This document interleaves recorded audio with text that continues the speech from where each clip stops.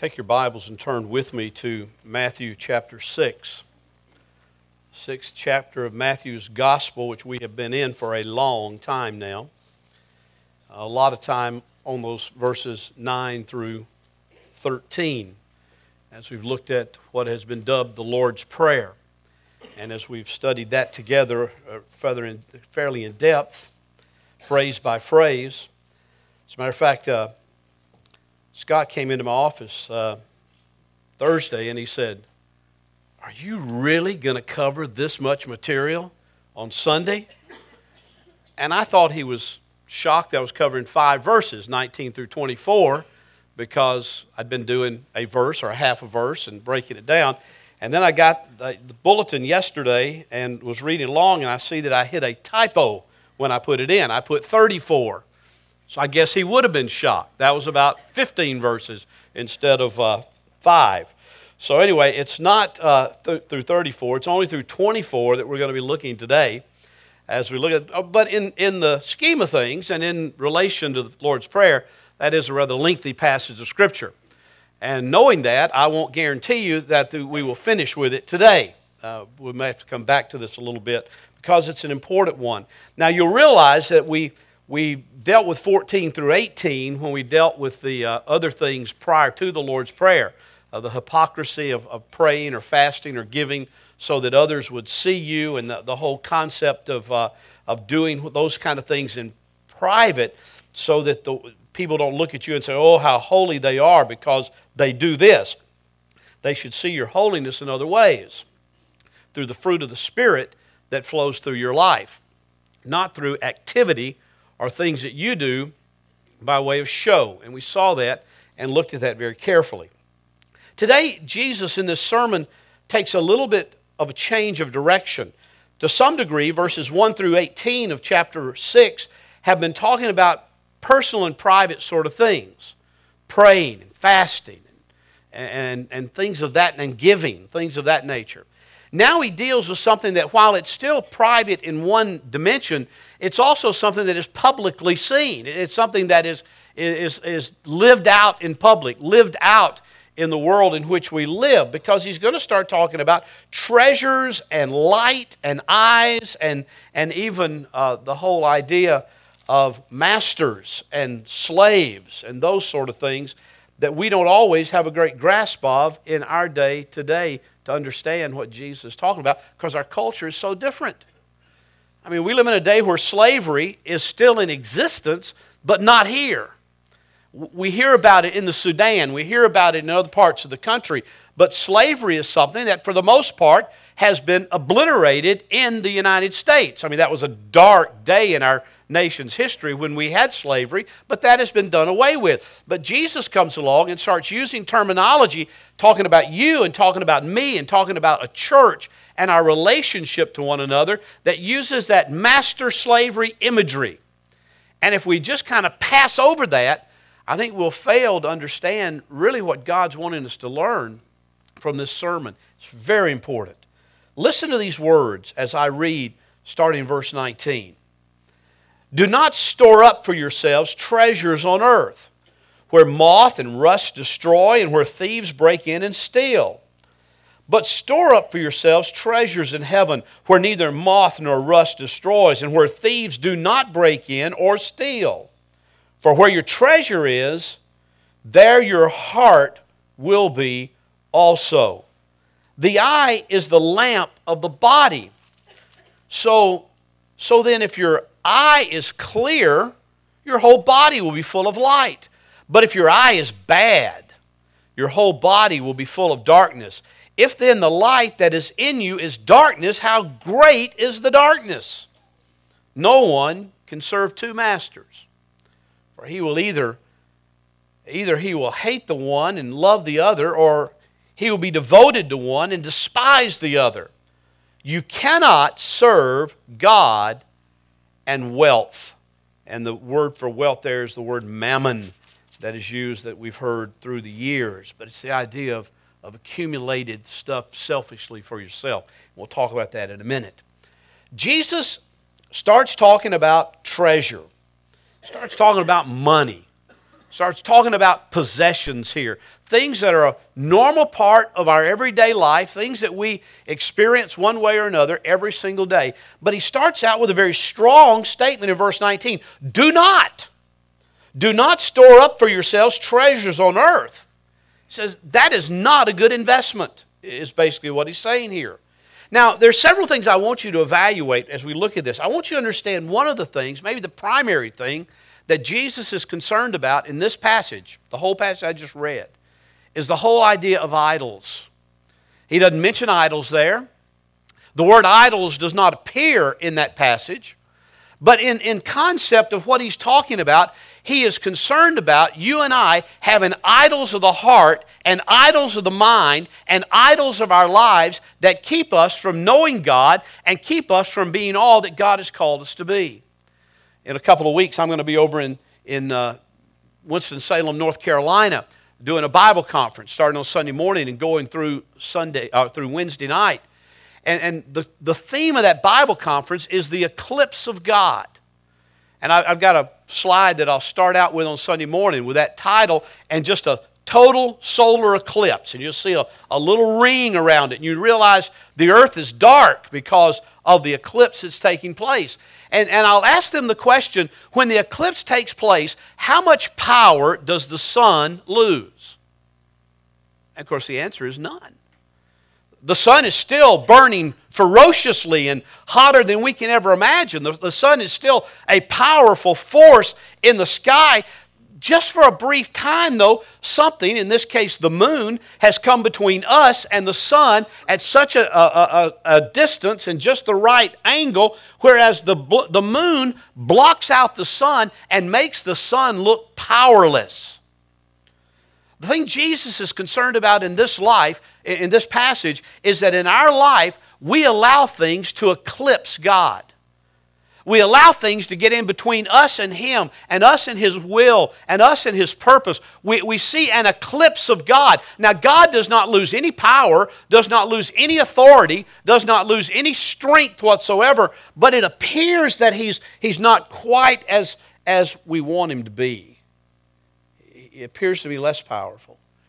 He appears to be less important. You've had that happen. You've spent times in your spiritual life where you've said, I pray and I just don't sense that God is hearing me. I pray and I come before the Lord and I say, Lord, I need a word from you. I need something to understand about this situation. And it just seems like God's not there. Or you see a circumstance that you want God to really work in and you want to tell Him, again we go back to the Lord's Prayer and the foolishness of this, but you want to tell Him how to operate in that situation and you say, Lord, why are you not doing what I've asked you to do? God must not be powerful. All of those things are a misunderstanding of who God is to begin with, but they're usually there because we have allowed something to eclipse God in our life. We've allowed something to block out the vision. We've allowed our eyes spiritually to become darkened. And we fail to see what He's saying. And generally those things are idols. And you could also put an equal sign there beside idols. You could say those are idols and that equals sin. Typically it's sin in our life. I'm always amazed at people when they're going through difficult times and I say, well, what do you think's happening here? What do you think's going on? And they love to give a myriad of answers. I'm sick, and it's just some kind of mental thing I'm going on, and I'm just sick. That's why that's happening. Or somebody else is doing something to me, and somebody else is causing this to happen, and they go through all these rigors. And usually I'll throw out the question. I'll say, well, let me ask you this. Could it be that there's sin in your life that's standing between you and God and that's eclipsing God in your life now? Could it be there's some sin that needs to be repented of? 9 times out of 10, the answer I get is, no, I don't think so. I don't think so. It's not my fault. It's the circumstances' fault, or it's my sickness' fault, or it's somebody else's fault. Certainly it's not my fault. Because when we allow things to eclipse the vision of God in our life, when we allow things, idols, sinfulness, to get in between us and God, we fail to see the power that is there, the strength that is there, the glory of God that is there. And it happens so often. So Jesus' main concern here in these verses is that we would evaluate what might be idols in our lives. That we would evaluate what might be eclipsing God in our own life. Now, I want you to see in those first 3 verses, 19 through 21, where he's talking about treasure. Don't store up. Do not store up treasures for yourself, treasures on this earth. I think it's important that we see, first of all, what he is prohibiting, but also what he's not prohibiting. Jesus is not here banning possessions in and of themselves. We know through preponderance of Scripture, both Old Testament and New Testament, that ownership of possessions, whether it be land or cattle or homes or other possessions, are certainly a legitimate thing. There is no ban here. There's no prohibition to owning stuff. I think we'll find out that what the prohibition is allowing stuff to own us. There's no prohibition to owning things and having possessions, but there is a prohibition here that Jesus is saying that those possessions ought not rule your life. Those possessions ought not be the magnus cum in your life, that everything revolves around that, and that's the most important thing. But there's no ban here of possessions in and of themselves. I don't even think there's a ban here for what we always call, and put in quotation marks, saving for a rainy day. It's not forbidden here. Nor is life insurance forbidden here. I mean, those are things that are just, we do, we prepare ourselves. Jesus even said in one of his parables, he said, how many of you will start to build a building and won't first sit down and count the cost to see if you've got enough there to build the building? Lest you start out, you build the foundation, you get a little bit of a wall up, and you run out of money, out of possession to build it, and you can't complete the job. And people look at you and say, oh, what a foolish person you are. I mean, the Scripture is clear that just owning stuff and saving for stuff and having a reserve for a rainy day is not forbidden. That's not what Jesus is talking about here. You know, another thing I think we need to see here clearly is that Jesus is not telling us to despise the good things that God, our Creator, has given to us.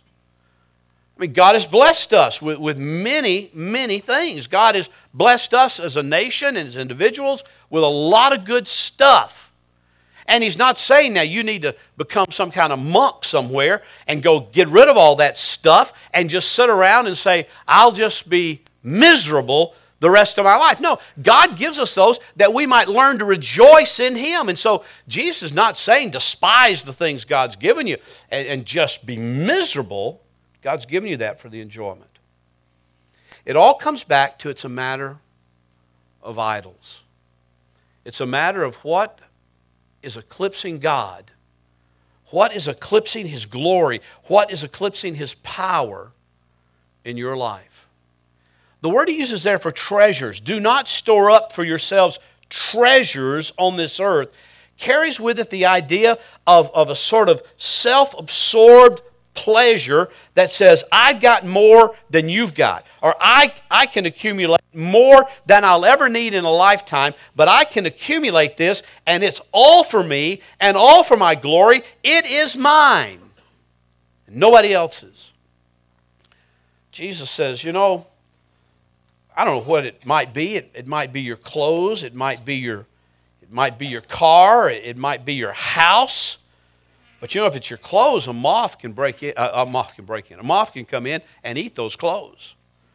Matter of fact, in Jesus' day, one of the real signs of prosperity was the clothes you wore. And the people would wear many times robes and garments that were interlaced with where I've got navy blue thread on this navy blue coat. No, they wouldn't do that. They would take literal gold thread and they would lace it through. And the gold thread was very expensive and it showed their prosperity, but it also was a place they could keep their treasure close to them. And their clothes were usually made out of wool. And if you know anything about clothing and about fabric, I really don't, but I read this, so I'll take it that it's true. You know that moths love wool. They like to eat it. And so a rich man may have his woolen garment woven with this golden thread, and he may look very healthy and very wealthy and very wise, but in a moment's notice, a moth could come in and eat his robe completely. and it'd be gone. Same thing if your treasure's in your car. A little salt on the road during snow season and on your undercarriage, before you know it, it starts to rust away. Ask somebody that lives further up north than we do. They really know about that. But things that we have, he said, don't put your hope, don't put your trust, don't make it your treasure, things that moths can eat and rust can destroy, or that thieves can break in and steal. Most people are concerned about their wealth and their treasures, and so they put them in insured banks, and they don't let it get too big that it won't be covered by the insurance. So they take it to another bank, and they store up their treasures. They buy safe deposit boxes, and they put their treasures in safe deposit boxes. Or if they're really insecure in totality and trust nobody, they dig a hole in their backyard, and they bury it in the ground. And then they walk over that yard with fear and trembling, perhaps carrying a weapon just in case somebody saw them do it and tries to sneak in and steal their treasure. Jesus says, understand this. Treasures on this earth are going to be destroyed, period. I don't care how much you take care of them. I don't care how much you protect them. Treasures are going to be destroyed. If they're not destroyed in any other way, they're going to be destroyed to you on the day you die because they're gone. They're of no value. Jesus says you're to concentrate not on storing up treasures for yourselves on earth, but, verse 20, store up for yourselves treasures in heaven. Because the treasures in heaven are where neither moth nor rust can destroy, and where thieves don't break in, and if they can't break in, they certainly can't steal. For where your treasure is, there your heart will be also. It's a matter of idols. In our life, we are to have a single treasure. A treasure that is secure. A treasure that is not vulnerable. A treasure that is in the entrustment and in the care and in the protection of Almighty God. Something we send ahead, if you will. You say, well, tell me how. I got some bank accounts. I'll ship on up there. Well, I'll tell you how in a minute.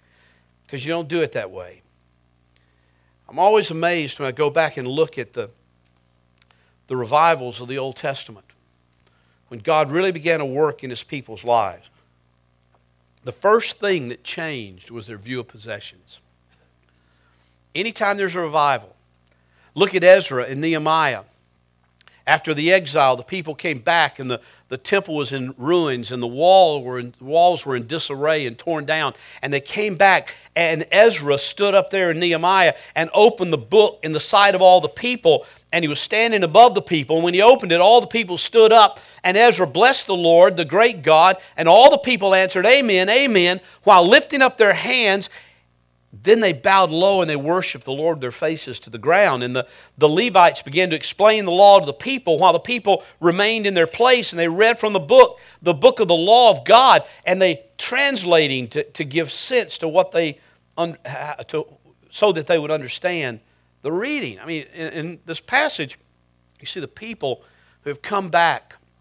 And in many cases, they're not real wealthy, but they've got possessions. And they begin to hear the Word of God. They begin to have the idols moved from their eyesight. They begin to see God in all His glory. They begin to hear His Word. And you find then they become very generous in giving for the restoration of the temple. You go back earlier to Solomon's temple, or even back to the tabernacle in the wilderness when they were building for the glory of God, a place for worship and a place for service to Almighty God. The people, when they got their hearts right through the Word of God, they began to say, these treasures are on earth, but I want to send them ahead. And so they gave them to the building of the temple and the building of the tabernacle.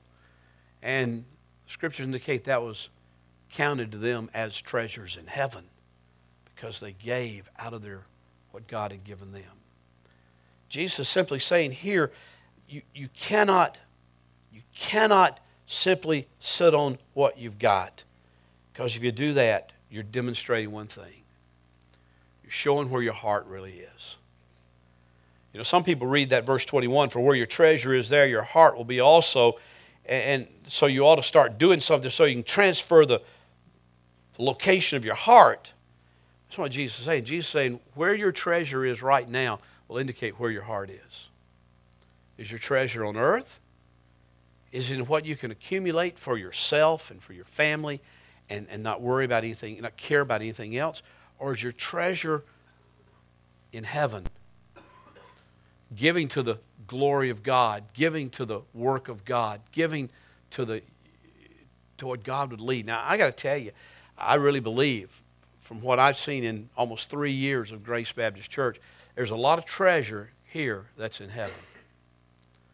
We've been faithful. We've been overabundant in so many ways.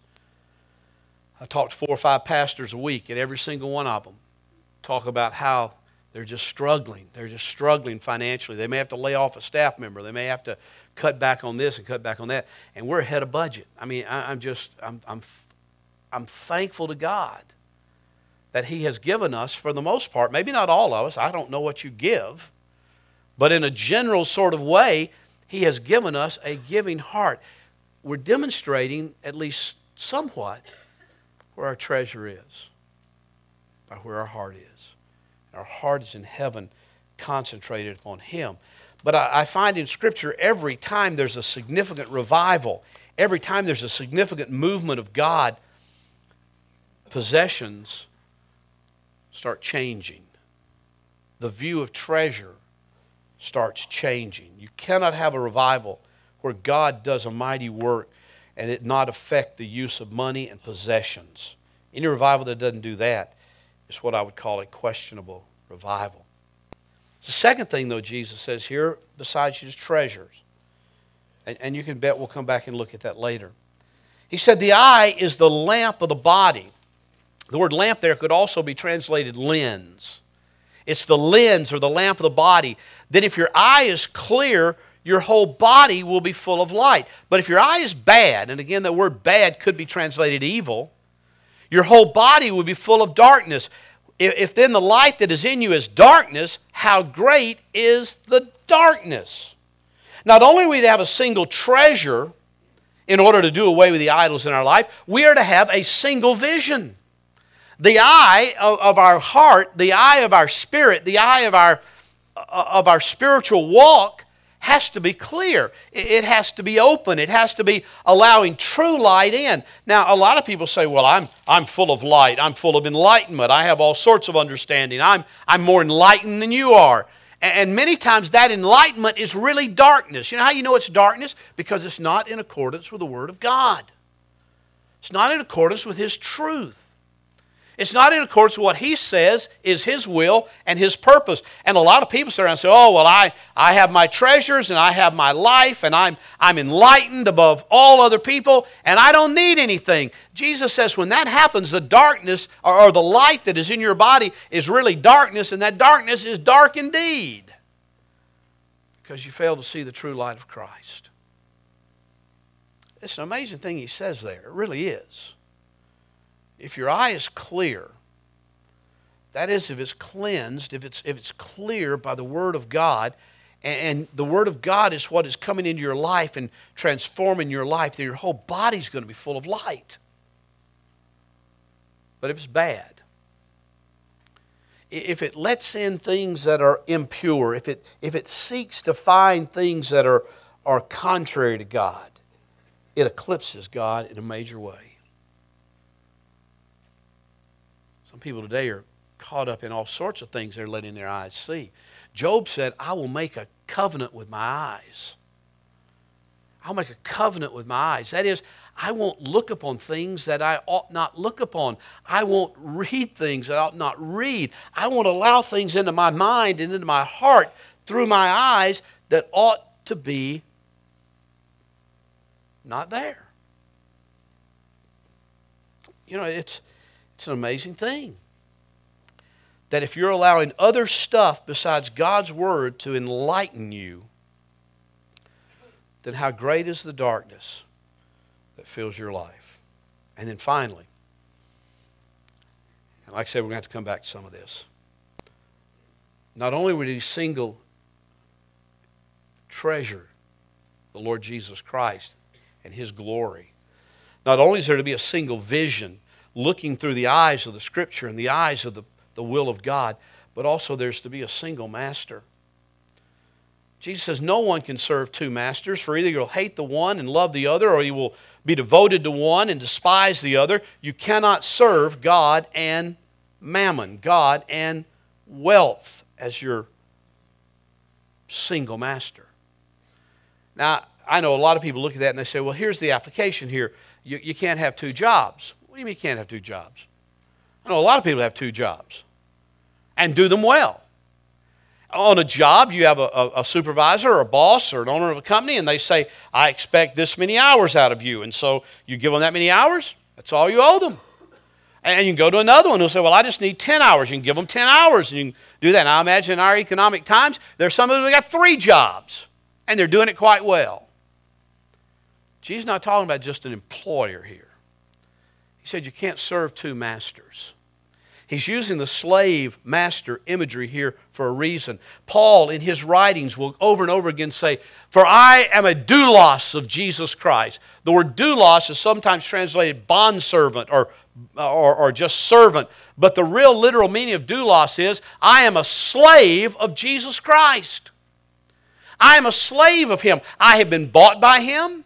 I have been redeemed by Him. He is my master, and I can have allegiance to no other master. I can't have allegiance to an earthly master because I am a slave of the Lord Jesus Christ. He is my all, and I totally and completely belong to Him. Now, if you start seeing it in that light, when He says no man can serve two masters, you can't serve Jesus Christ. You can't serve God with all your heart and with all your spirit and with all that you are, and also try to serve earthly treasures, earthly wealth, earthly mammon. Now again, realize He's not saying you can't own things. He's not saying you can't save up for a rainy day. He's not saying any of that. But what He's saying is you can't let that be the thing that captivates your life. You can't let that be the thing that eclipses God, that gets in between you and God, and then you start serving that master, and you do not serve the true master, the Lord Jesus Christ. You do not serve God if you're only thinking about what can I get? How rich can I be? How much can I amass so that I look important, so that I look wealthy, so that I look like I'm of the upper crust, you know? So it's all about me. Jesus says, don't even try. Because you can't serve God in wealth. You can't serve God in mammon. I love what John Calvin, in his book that was a harmony of the 4 Gospels, he took that and he made a harmony. He said this about this whole passage here. He said, where riches hold dominion of the heart, God has lost His authority. Where riches hold dominion in the heart, where they rule, where they are the most important thing, then God has lost His authority in that life. So what are we saying? Jesus is saying simply here, do an evaluation. Look for the idols in your life. Your treasure will either be in heaven or on earth. It can't be in both. Your treasure will be one place or the other. Secondly, he's saying our spiritual life is either full of light or it's full of darkness. And sometimes we think it's full of light when it's really full of darkness. Be sure the Word is what is cleansing your mind. Be sure the Word is what is filling your eyes and His glory. And thirdly, our master will either be God or mammon, either God or earthly goods and possessions. We will serve one or the other. We will not serve both. We can serve one and have some stuff. But if that stuff rules us, He cannot be our Lord. It's just that simple. You know, a lot of people look at the Sermon on the Mount and they say, oh, you know, such a beautiful, easy thing. Jesus is just so love and peace there, and, you know, blessed is this and blessed is that. But let me tell you something. Jesus gets into some really hard stuff here. And Jesus says you've got to examine. you've got to go home and you've got to say, Lord, where is my heart? Where is my treasure? What is really important to me? Is it you and your glory, or have I allowed stuff to eclipse you? To block you out. Maybe it's a partial eclipse, maybe it's a total eclipse.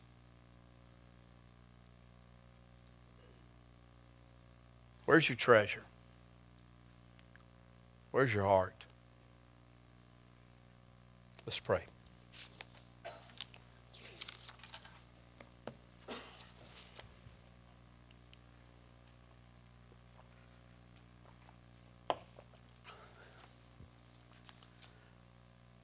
Father, we do thank you this day